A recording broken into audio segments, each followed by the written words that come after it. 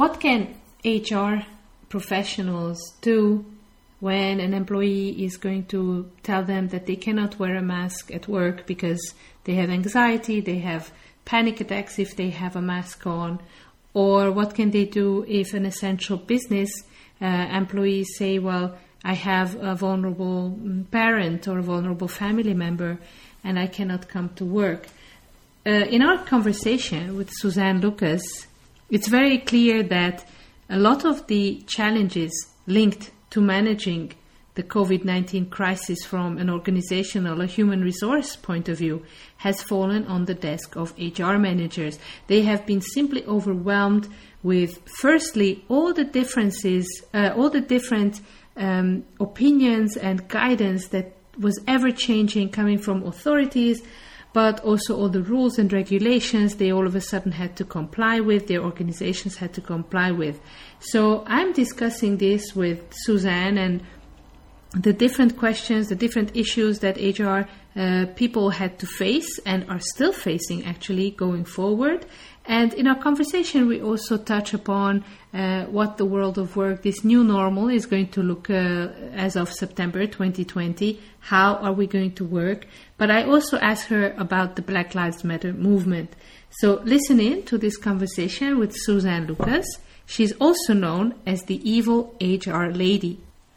She is a writer. Her articles appear regularly on Inc.com, and she's also a regular speaker. She holds workshops, and also she has a fantastic blog, the Evil HR Lady blog, and there you can find her regular articles and videos, and also her weekly video show where she tackles the most pressing, the most important HR issues that are of concern. So I highly recommend that you have a look at that.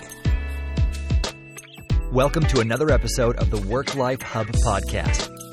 Each week we bring you an inspiring guest to help you discover the new world of work and learn how your organization can reach its full potential. Thank you for tuning in and spending some time with us today. To find out more about the WorkLife HUB, please go to www.worklifehub.com. So thank you very much, Suzanne, for joining me today on this podcast conversation. I'm so happy to have you.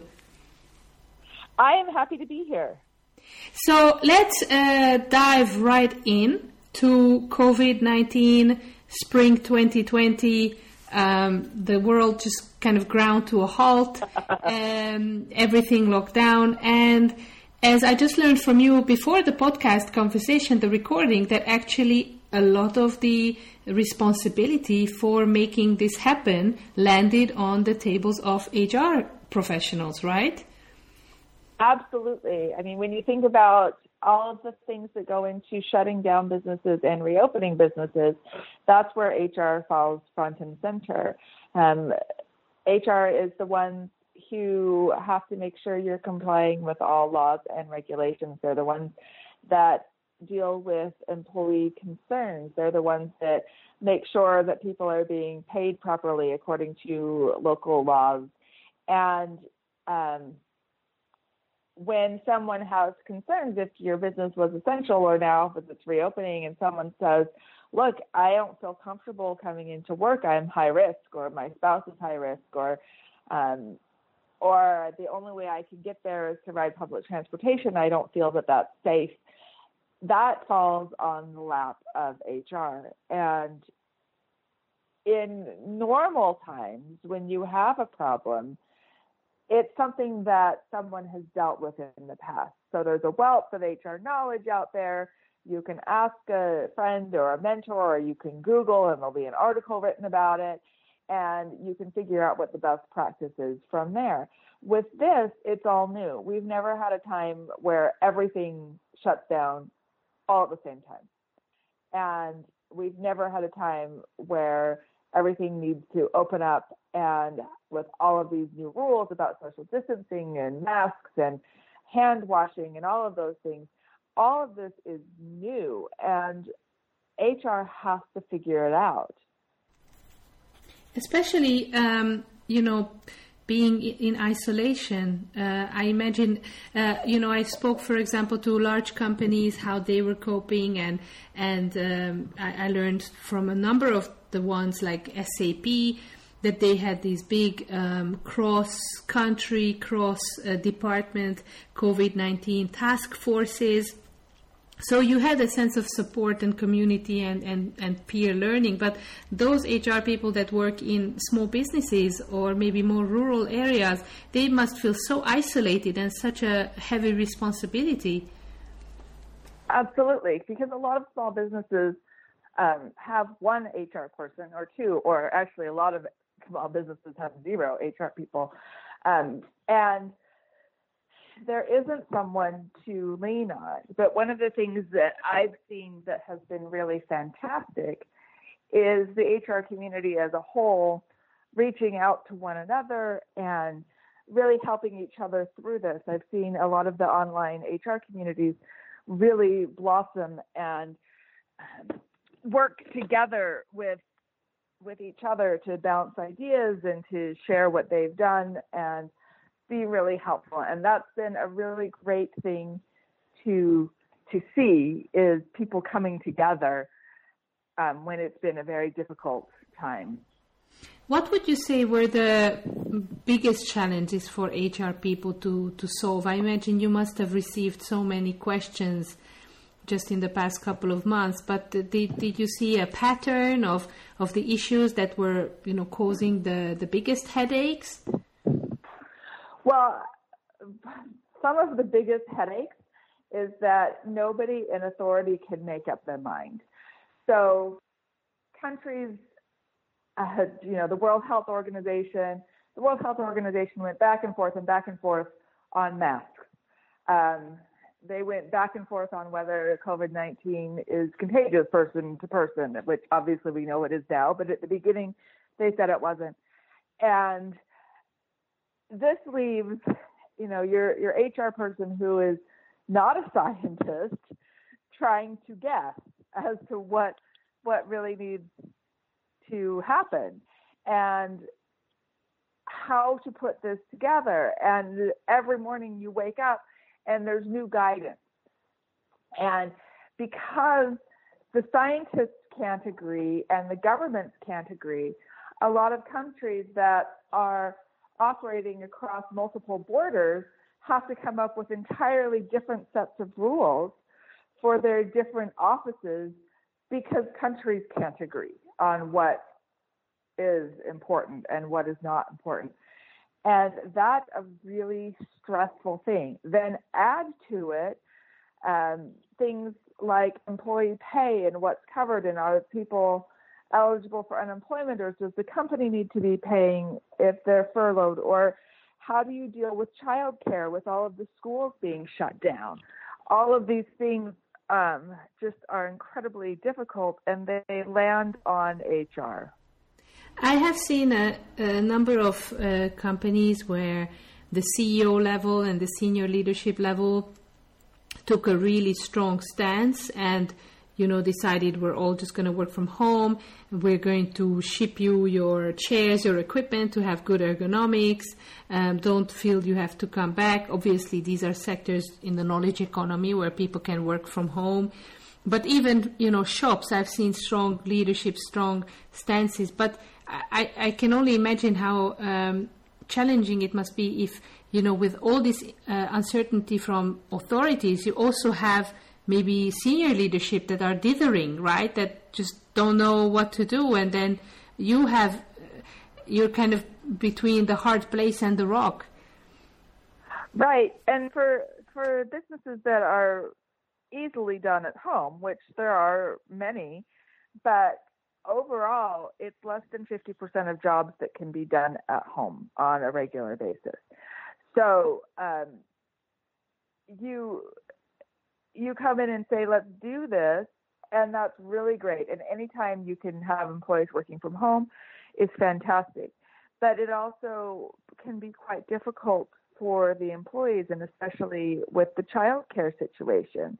With schools and daycares closed, what do you do with the kids? I mean, my kids are teenagers, And I still had to kick them out when I was doing a video conference, because they're normally gone during the day, so they're not used to mom not being available when they're home. But I can't even imagine how difficult it is with toddlers. Yeah. And you've still got to deal with that. And plus, working from home also assumes that you have a place to work from home. Now, if you live in a big house out in the country and you have a separate room for your office, then it's not a problem. If you're like me and you live in the city in a small apartment and I'm working from home and both of my kids are doing online school, there's not a lot of spare space to go around. We're all in each other's laps all day. And that's a difficult thing for a lot of people. And, I see stories of, somebody set up at the kitchen table with the kids on either side doing their schoolwork. But of course, your third grader needs mom or dad's input, even though there may be a teacher online. Or my son's school, for the first month of the shutdown, didn't send home packets of worksheets. There's no way he's doing those without me hovering over him. And that became a really difficult thing for so many people. And I'm not complaining. It's really great that so many people were able to work from home. But I don't want the idea to be like this is a normal work from home situation. It absolutely was not. Normally, when you work from home, the kids are in school or they're in daycare, and it's like being in the office. But in this situation, it was not. Would you say that there was a leap forward in terms of organizations, employers understanding about the vulnerability of their employees, in a sense that I find that still, even it's being 2020, we still, zip on some kind of professional persona and outfit when we go to work, and we leave a lot of who we are kind of behind. But now, as you say, colleagues and team leaders got a glimpse into the lives of people.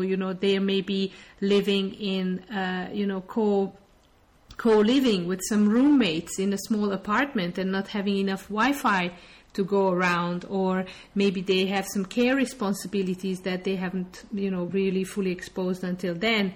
So do you think that this, however, is going to, even though it was very difficult, but this glimpse somehow into people's lives is going to have a lasting mentality shift about how we think of the employees as, not just the ideal worker, but also a whole person? Well, I hope that it allows us to see people as whole people. There's one thing that this is really exposed for a good thing, in that a lot more people and a lot more jobs can be done from home than anybody thought before. And the other thing that is a really good thing that's come out of this is we've learned what agility really is. That's a term we like to talk about in business and HR, and look how agile my company is. But defining exactly what that means has always been a little bit murky. And now we really have the chance to see exactly what it means to be agile. We watched companies overnight switch things around. That's agility. They may not have been there at the conference saying, look at our great agile programs, blah, blah, blah, but they did. They switched. Schools who switched from brick and mortar to online literally within 48 hours, my daughter's school, the shutdown started on a Monday, and by Tuesday, all classes were up and running on Zoom. That is something that is a really advantageous thing.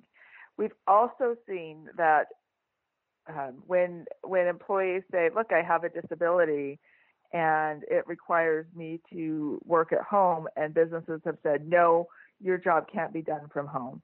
Well, now and forevermore, they're not going to be able to say that with a bunch of jobs, because we can look back and say, look, we've had this 3, 4, 5-month period in which this job was done from home without any problems. So you can't tell me that it doesn't work to have me work from home, because obviously it can be done.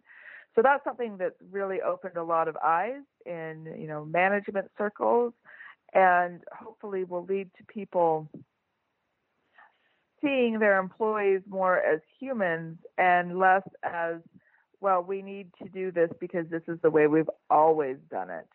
And in, some cultures, and where I sit in Switzerland, tradition is king. This is the way we do it because this is how we've always done it, is a super, super Swiss thing to say. And this forced that change. And nobody can say now, well, this is the only way to do it because this is how we've done it for 500 years, because suddenly we had to do it differently, and it turned out we could. And in addition to that, I also think that the view that working from home is some kind of perk or a reward, right, was totally thrown out the window, and it became an essential instrument in business continuity.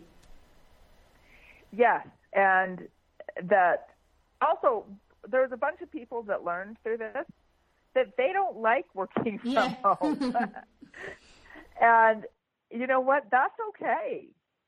And it's okay to say, I function better getting up in the morning, showering, getting dressed, and going into an office.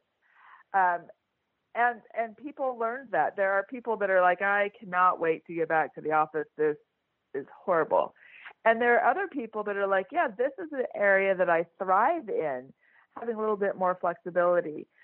Then there's also people that learned the downside from working from home, and is that you never feel like you're done with work. It's always there. There's no separation between your private life and your professional life. It's always hanging over your shoulder. And that can be really difficult. It can be really nice to walk out of the door at the end of the day and say, I am done. Whatever problems appear, I will deal with at 9 o'clock tomorrow morning. And when you're working from home, it's much harder to have that boundary. And that can be a difficult thing that some people have learned. Yeah, absolutely. Now, looking forward a little bit, I'm so keen to, tease out your predictions, your sense of how this is going to unfold. So now we're just having summer holidays with schools out officially. So everybody can somehow maybe take some rest and reflect. But, September is not that far away, and somehow life has to go back into a rhythm, a new normal. So how do you see this new normal, what it's going to look like, and what kind of challenges it is going to pose to HR people? Well, again, we're going to have continued challenges with rules and regulations. And one of the things that the Swiss government has said is that they will not shut down the whole country again. But if there are outbreaks in certain regions or towns, they will shut those down. So while I totally agree that makes a lot more sense than shutting down an entire country, from a business standpoint, if you're operating in multiple locations, you've got to be able to jump in and out of production. And you've got to figure out, okay, so Zurich has an outbreak. We're shutting down production in Zurich. We're shutting down everything in Zurich. Can the Geneva office do that work, or do we need to put things on pause? Those type of things are going to be big challenges, and I suspect other countries have made the same kind of decisions that the Swiss government has made, which is we're not going to shut down everything again. So that's going to be an ongoing problem. You've still got a lot of people working from home, which is good and bad. And as I said earlier, some people really thrive in a work from home environment, and some people absolutely positively do not. And some jobs are done really easily from home, and some jobs are just not as good. It's possible to do them from home, but if you're in a creative field where there's a lot of back and forth with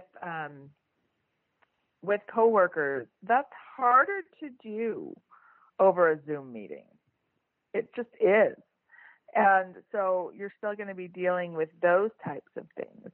None of that is going away. And then we all have the fun burden of not really knowing what's going on here.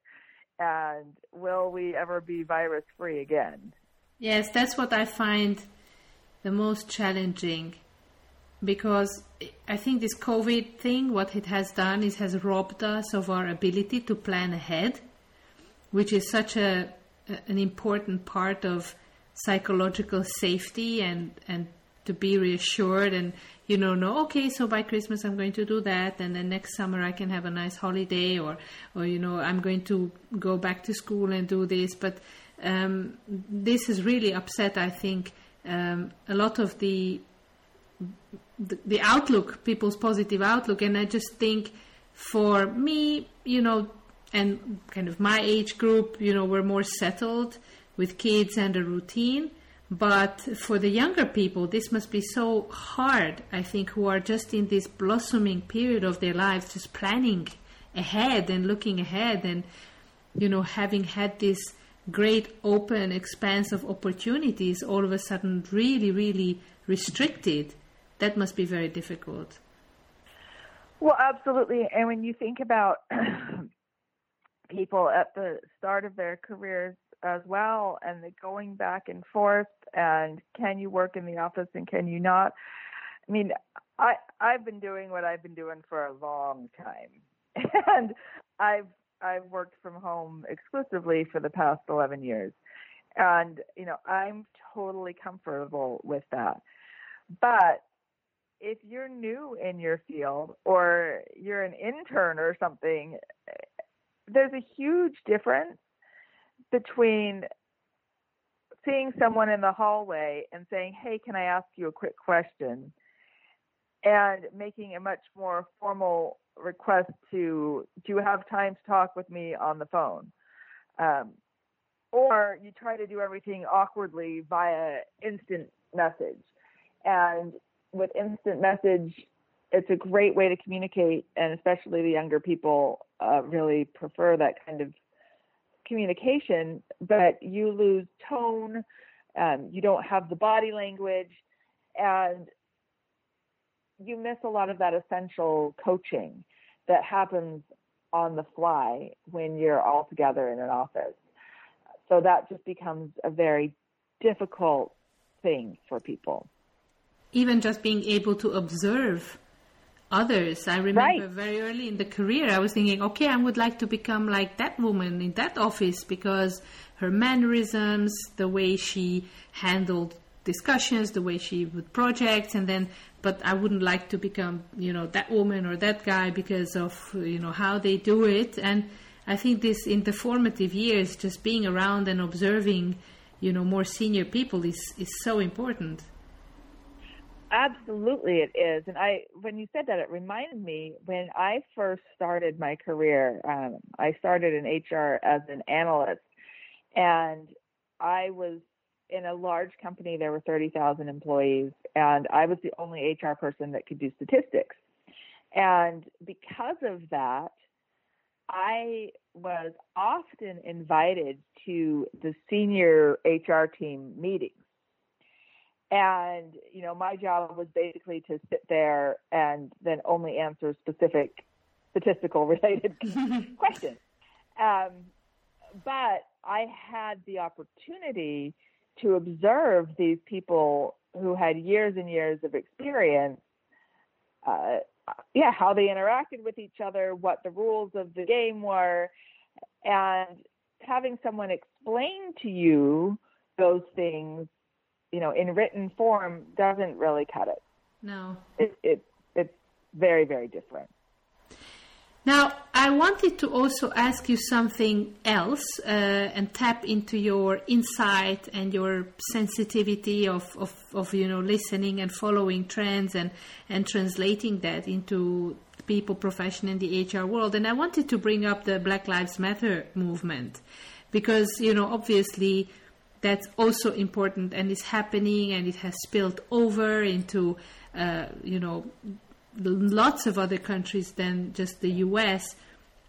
So I wanted to ask you whether you think that this flame is going to burn and have a lasting effect, and in what way maybe HR and people professionals need to, open their minds or their ears or their hearts and maybe take in some of these messages that are coming. Well, this is a complicated subject, and you may get people coming after you with pitchforks after I speak. But the problem, there's a couple of really big problems going on. One is that you see companies virtue signaling. They changed their company web page, so it now says Black Lives Matter on the top. And you have Hollywood pulling old sitcoms off their streaming services, which, with particular episodes that we would now consider offensive, that weren't at all considered offensive when they ran, but we do now. And those things are really easy to do. It takes 5 minutes to have your IT guy go in and put a Black Lives Matter banner on the top of your website. It takes 5 minutes to have your IT guy go delete, season 3, episode 23. That's so easy, and it doesn't mean anything. It doesn't make any lasting change. And I see a lot of companies doing these virtue signaling things while not changing their internal problems, and by not dealing with cultural differences. And, when we're talking globally, it's very different than when we're talking, in the U.S. where the movement has begun. And, some of the global differences that we can see, I'm an American, I live in Switzerland. And in America, the Black Lives Matter marches, many of them turned violent. In my town here in Switzerland, we had a Black Lives Matter march. There were 5,000 people. There wasn't even any litter left on the ground. That's just a huge cultural difference. Swiss people, it would never occur to any of them to do anything violent. And so the movements across the world are going to be seen very, very differently. And then you're going to have conflicts with employees, because while everyone agrees the principle that Black Lives Matter, the Black Lives Matter movement is not uncontroversial.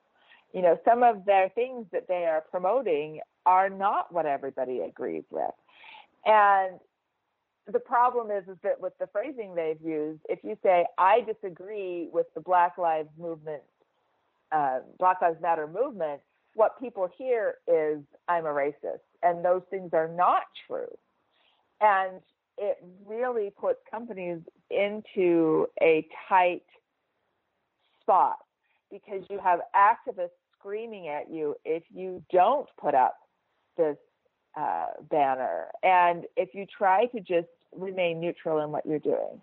Right now, in the U.S., the Society for Human Resources Management has chosen to just remain neutral, and there's a large group of members that are doing petitions and protesting, saying you need to support this Black Lives Matter movement. And you're seeing that division within companies and organizations. It's not an easy thing. It's not going to be a solution. And the solutions that companies are operating with now, putting up your banner, that's not a solution. That doesn't change anything. So would you say that it would be more honest to say, that companies and employers declare or highlight their values, that we're going to audit our organization for racism or discrimination, and if we have or if we encounter instances, we're going to address them and try to change the environment. That takes real work, and that's hard. Yeah. Instead of just jumping on the bandwagon, right, and use the branding, but say we're going to do our part, and even if it doesn't necessarily mean we put out the banner, but we are, going to do the hard work. We're going to do the hard work, and the thing is with the hard work, it's not instantaneous. So, you say, okay, let's look at our company and let's run a pay audit and let's make sure we're paying everybody fairly and not based, with no discrimination on race.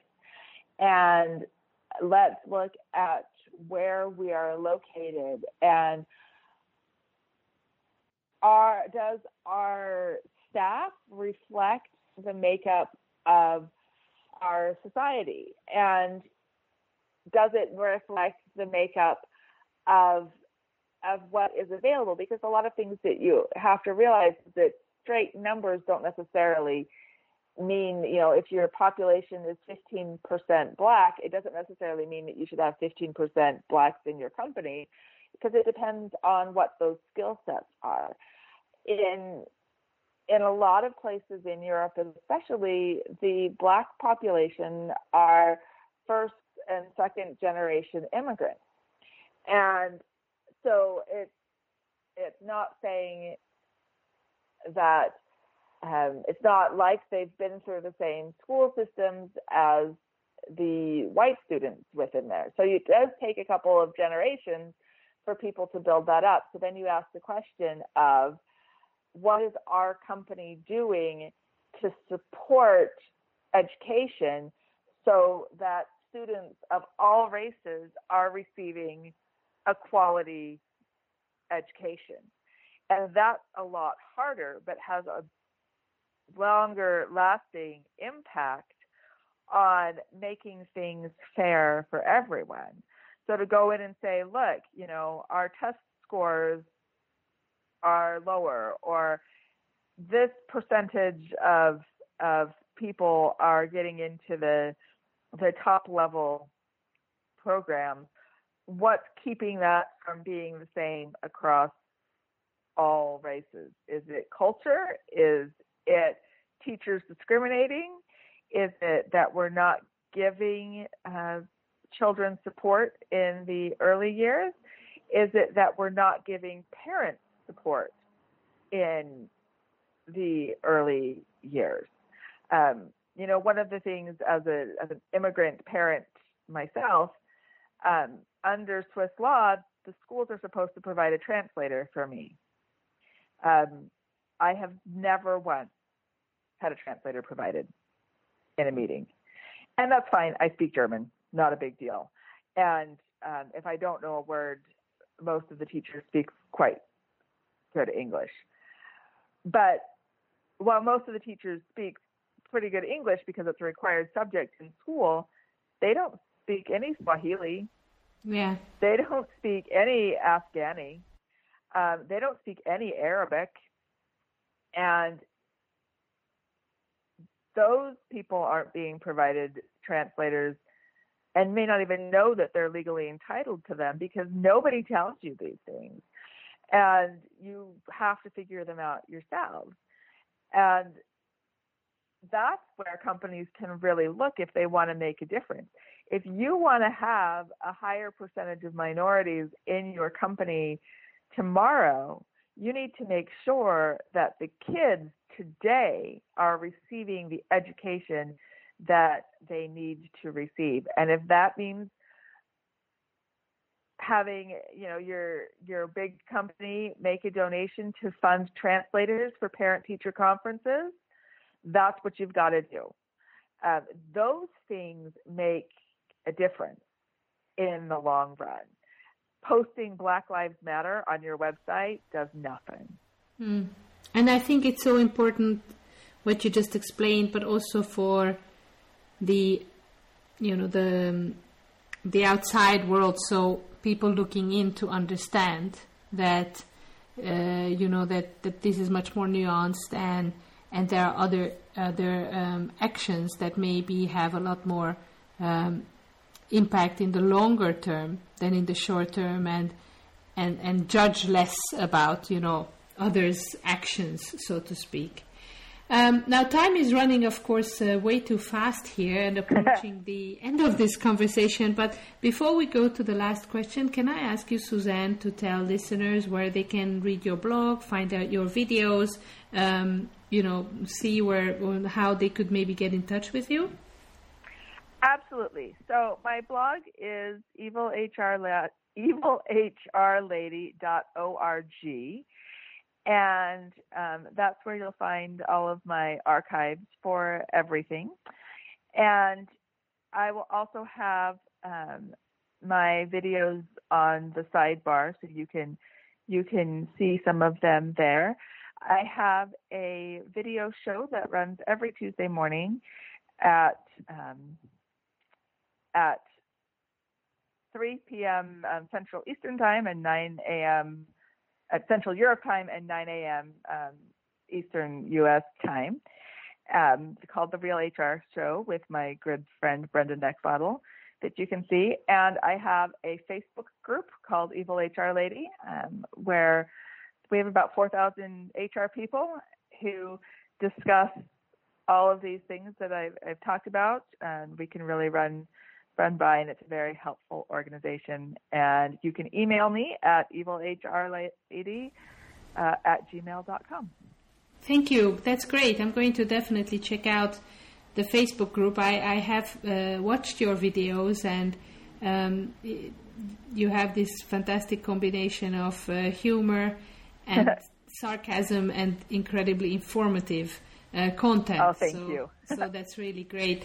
Now, maybe I can ask you, Suzanne, if CEOs, senior leaders listening now, and they would maybe want to put more emphasis on their HR teams or on their people and how they can support maybe their HR with coping with these difficult, challenging times, what would be your advice to senior leaders in terms of the HR functions within their organizations? The best advice is that if your people are happy, then they will be engaged in the work. If they are engaged in the work, they will be productive. If your employees are productive, you're far more likely to be profitable. So when your HR manager says to you, this is a problem we need to fix, the employees hate it, listen, because it's not just about, them trying to coddle employees or whatever. It's about trying to make you a profit. Happy employees are profitable employees. So listen to HR. Fantastic.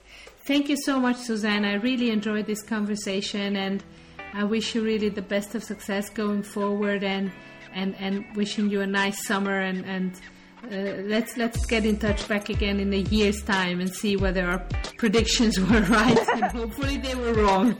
Yeah, absolutely. Hopefully our predictions about how complicated the COVID recovery will be where it will be all wrong and that we'll never have any problems again. I got a dream, right? Yeah. Thank you, Suzanne. Thank you so much. Now, I hope you really enjoyed this conversation that I had with Suzanne. For me, it was very insightful, particularly the idea that, all of this burden of organizing and responsibility has really fallen on the shoulders of HR professionals.